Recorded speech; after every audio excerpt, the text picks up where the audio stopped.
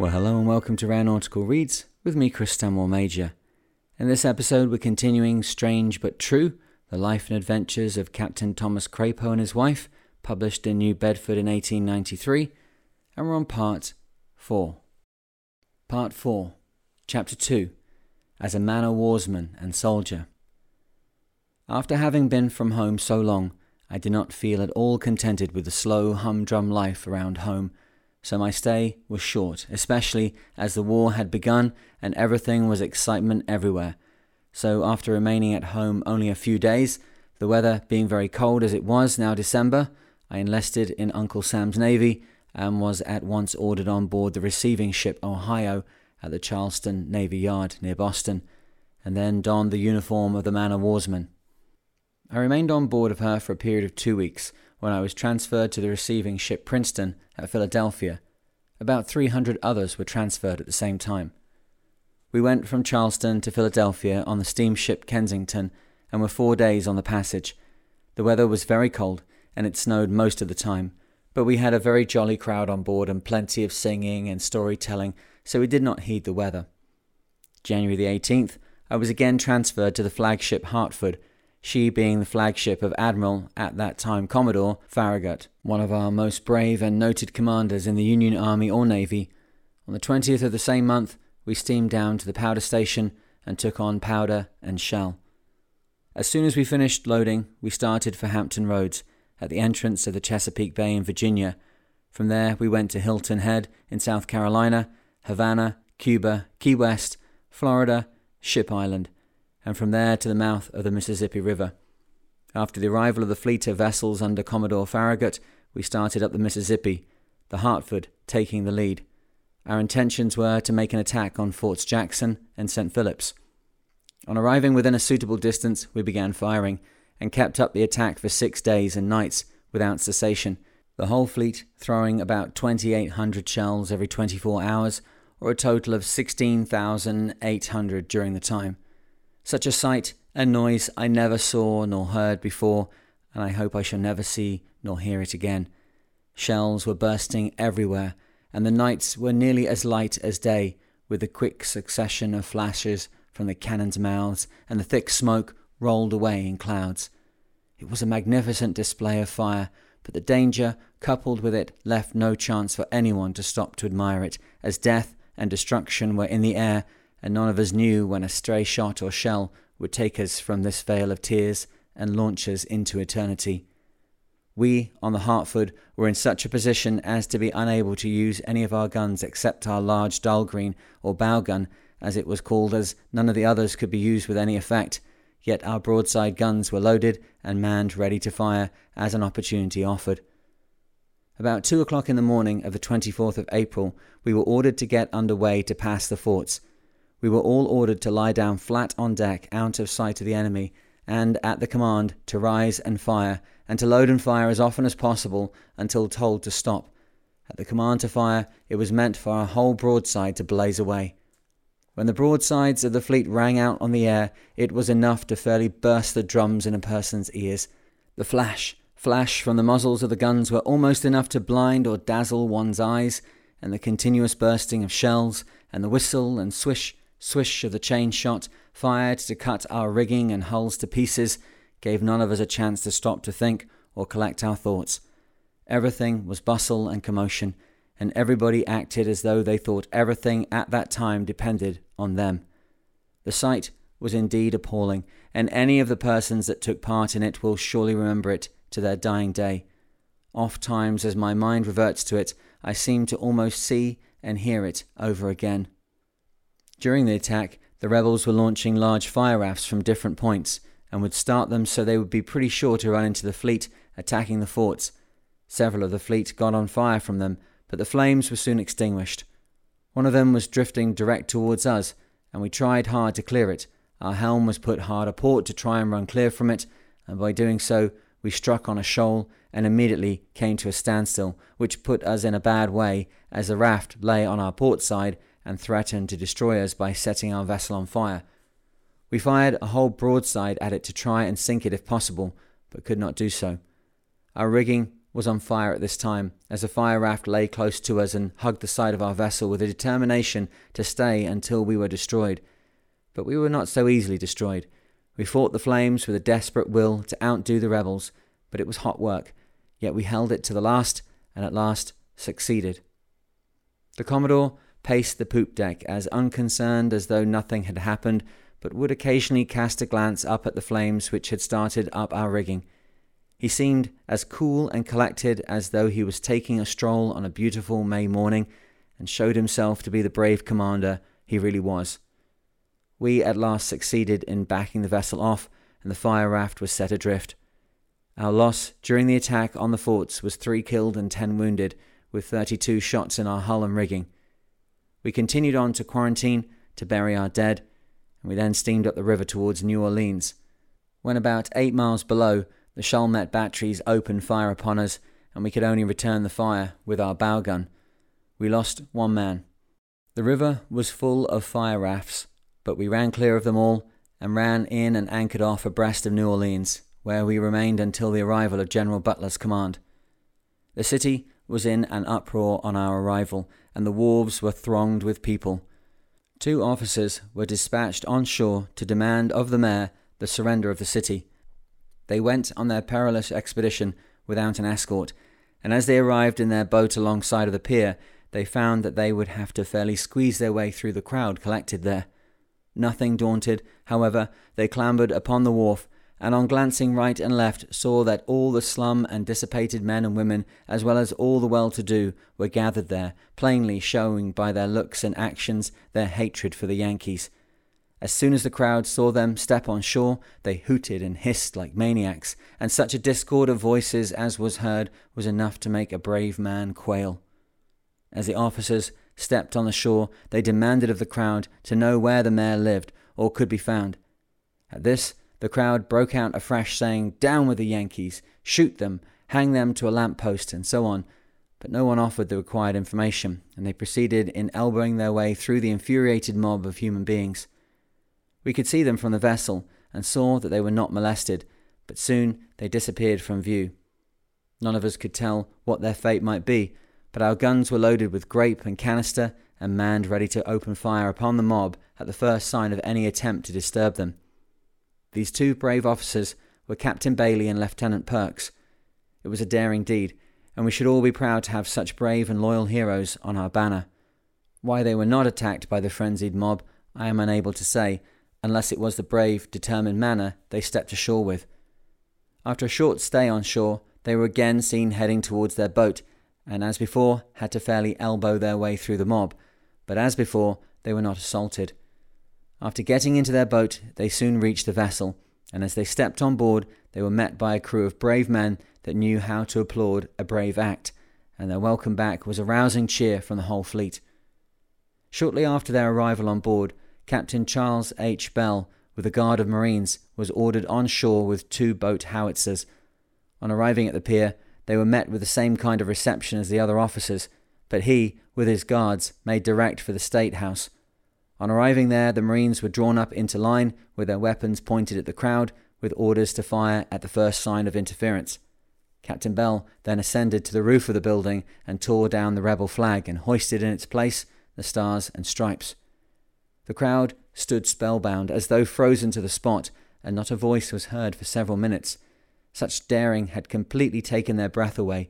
That was bearding the lion in his den in earnest. And, strange to say, not a shot was fired, which proved beyond a doubt that such daring had completely unmanned them.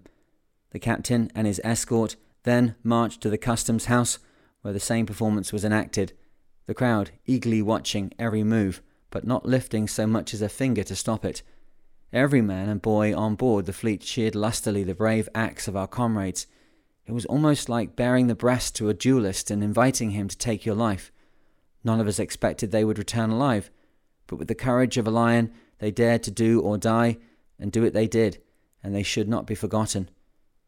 After hoisting the stars and stripes on the custom house, Captain Bell descended to the ground, and with a defiant, never-to-be-forgotten look, ordered the Marines to march towards their boat, and they were soon on board, the heroes of the hour. Tears could be seen on many faces, tears of joy to welcome as comrades such daring heroes. Shortly after, the fleet started up the river towards Vicksburg. When about 8 miles above New Orleans, went ashore on the left bank and spiked 29 guns. We were informed that our fleet had sunk several rebel gunboats in the attack on Fort Jackson and St. Phillips. We continued on as far as Baton Rouge, where we took on Cole. While coaling up, some of our officers were fired upon by guerrillas, wounding one of them. We then fired 4 or 5 shots into the town. After coaling up, we proceeded to Vicksburg and arrived there June 25th, 1862, and began bombarding the town. Their fortifications were spread all along the hills, about 50 yards apart, and about 1.5 miles in from shore, and about 250 feet up from the level, which made it a very strong fortification, and was called the Gibraltar of the West, and to have seen it, you would have said it was rightly named. We passed up very slowly, our steam being down to about 8 pounds. We stopped several times on that account. We continued to fire until ordered to stop. One of our crew was killed and 18 wounded. We continued on and anchored among Admiral Davies' fleet. While anchored there, with our fires down, the rebel ram Arkansas ran the gauntlet by our fleet, giving us several shots as a parting tribute of her prowess. By not having steam up, we could not pursue her, but we gave her a broadside as she passed, several shots taking effect. We got ready that night to pass the forts, and swung our anchors at the yardarm to drop on and grapple the ram Arkansas should we be fortunate enough to get near her, but she did not make her appearance. While abreast of Vicksburg, we were fired upon, and a heavy battle was indulged in. Shot and shell were whistling everywhere, and the flashes of the large guns made the night as light as day. The firing was continuous. George H. Lounsbury, master's mate, had his head taken clear from his body, as though cut off with a great razor. His body fell to the deck, but his head was never found. 2 others were killed and 6 wounded during the engagement. After passing the Gibraltar, Vicksburg, we continued down the river. Arriving off Grand Gulf, we were fired upon by guerrillas, and after we passed the town, was burned by the fleet. The town of Donaldsonville was also burned. We continued on to New Orleans, where I left the Hartford and took my effects on shore. On arriving on shore, I enlisted in the 1st Louisiana Infantry under General Butler, many of the regiment being those formerly of the garrison in Forts Jackson and St. Phillips in the rebel service. We were mustered into service August 25th, 1862, and went into camp at Camp Kearney to drill and prepare ourselves for battle. From there we were ordered to Donaldsonville, about 80 miles above. We remained there during the winter of 1862. We built a fort there and mounted 8 guns. We also dug a trench around it. We named the fort Fort Butler. While we were there, General Banks was sent to relieve General Butler. General Banks took command of the 19th Army Corps. In the spring of 1863, we formed an expedition to go up the Red River. We marched from Donaldsonville to the Brazier City, where we boarded transports and went across the lake and landed at a place called Irish Bend in Louisiana, where we had a battle, our major being the first one wounded. The fight lasted 4 or 5 hours, and bullets flew thick and fast during that time. I do not remember how many were killed and wounded, but the number was large. In the afternoon, the rebels retreated. We followed along the river, where they had a gunboat named the Cotton, and for fear she would fall into our hands, they set her on fire and blew her up. We kept up towards Alexandria, driving the rebels ahead of us all the way. We marched through the day and went into camp at night, when pickets would be posted and our guns stacked handy to reach in case of necessity. Then we would be off for fence rails to sleep on and make fires with.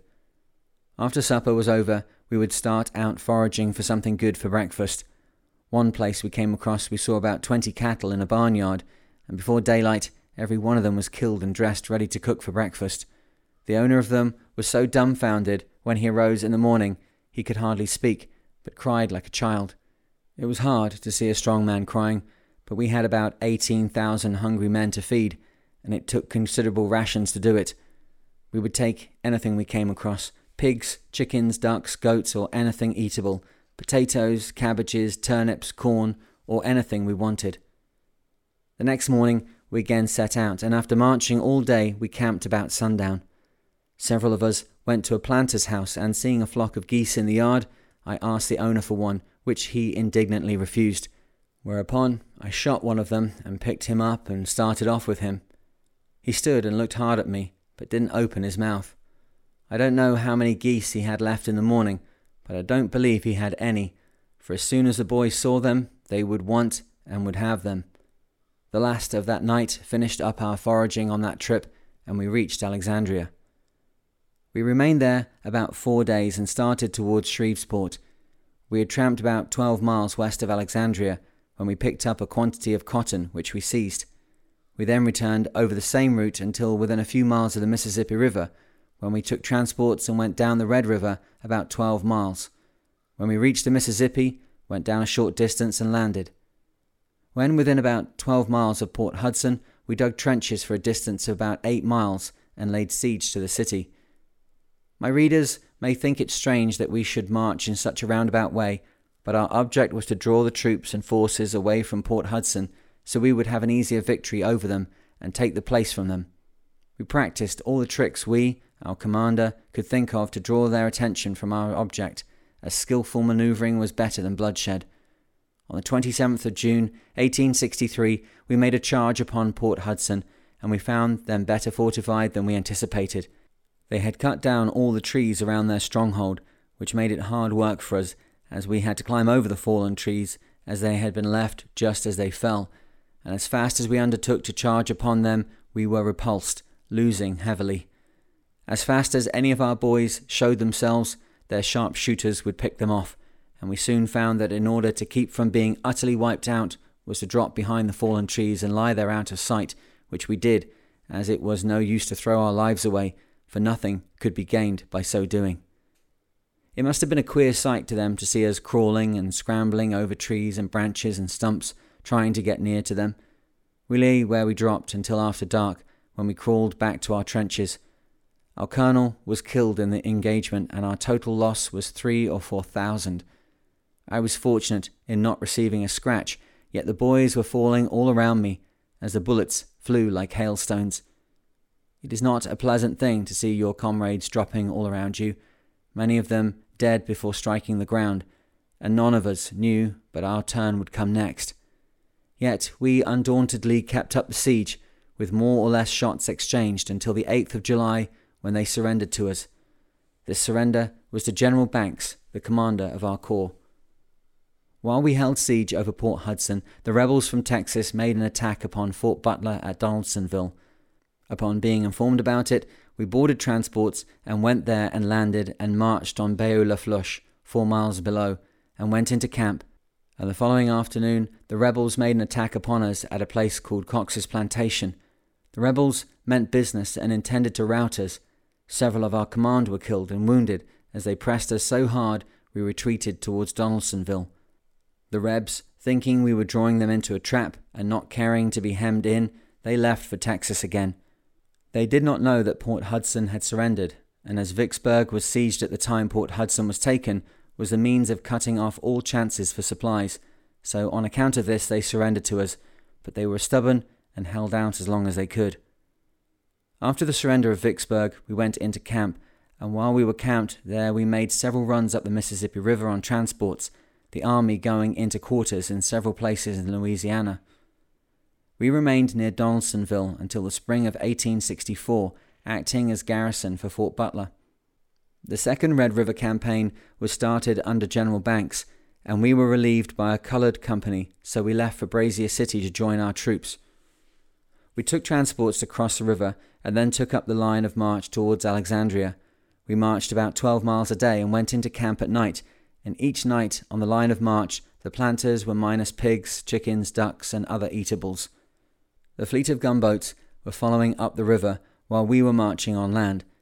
We at last arrived in Alexandria all right, and after a short stay we started again towards Shreveport. About 12 miles from Grandico, at a place called Pleasant Hill, we had a heavy battle and got badly whipped. We lost all of our artillery and ammunition train with provisions, besides small arms. A great many were killed and wounded and taken prisoners. Towards night, the firing ceased and we went into camp. In the night, we were reinforced with about 15,000 men under command of Major A.J. Smith of the 13th Army Corps. The next morning, the Rebs made another attack on us. They little dreamed what a reception they would receive from us, through being reinforced during the night.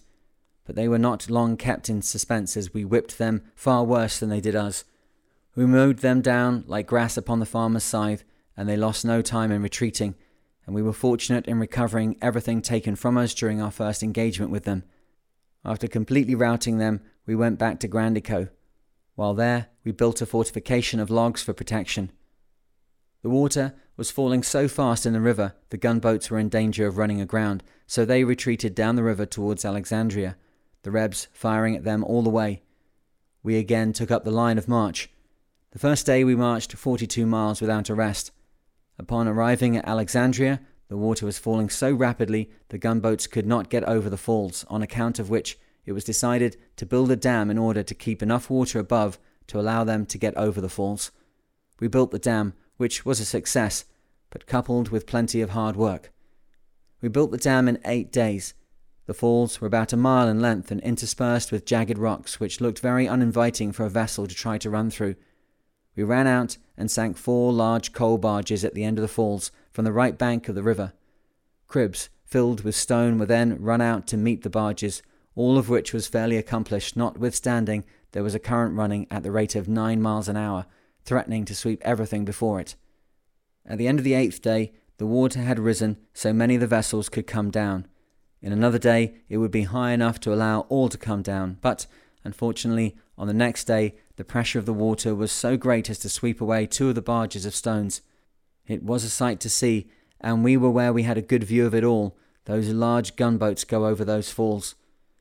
As each one approached to run the gauntlet, you could almost hear a pin drop, but as they passed safely over the falls, cheer upon cheer would ring from 1,000 throats at once. There were at that time on the fleet and on the shore about 30,000 Yankee soldiers and sailors, each and every one much interested in the safety of the gunboats, as a great deal depended on them at all times. After the fleet had passed the falls, we all followed down the Red River. The city of Alexandria was set or got on fire in some way, and the flames could be seen very plain for a distance of 4 or 5 miles. We marched on down to Atchafalaya, and in order to cross the river, the transports were drawn into a line alongside of each other, forming a regular pontoon bridge, as we all marched over them and arrived safely on the other side. We marched from there to Maganzi Landing on the Mississippi River.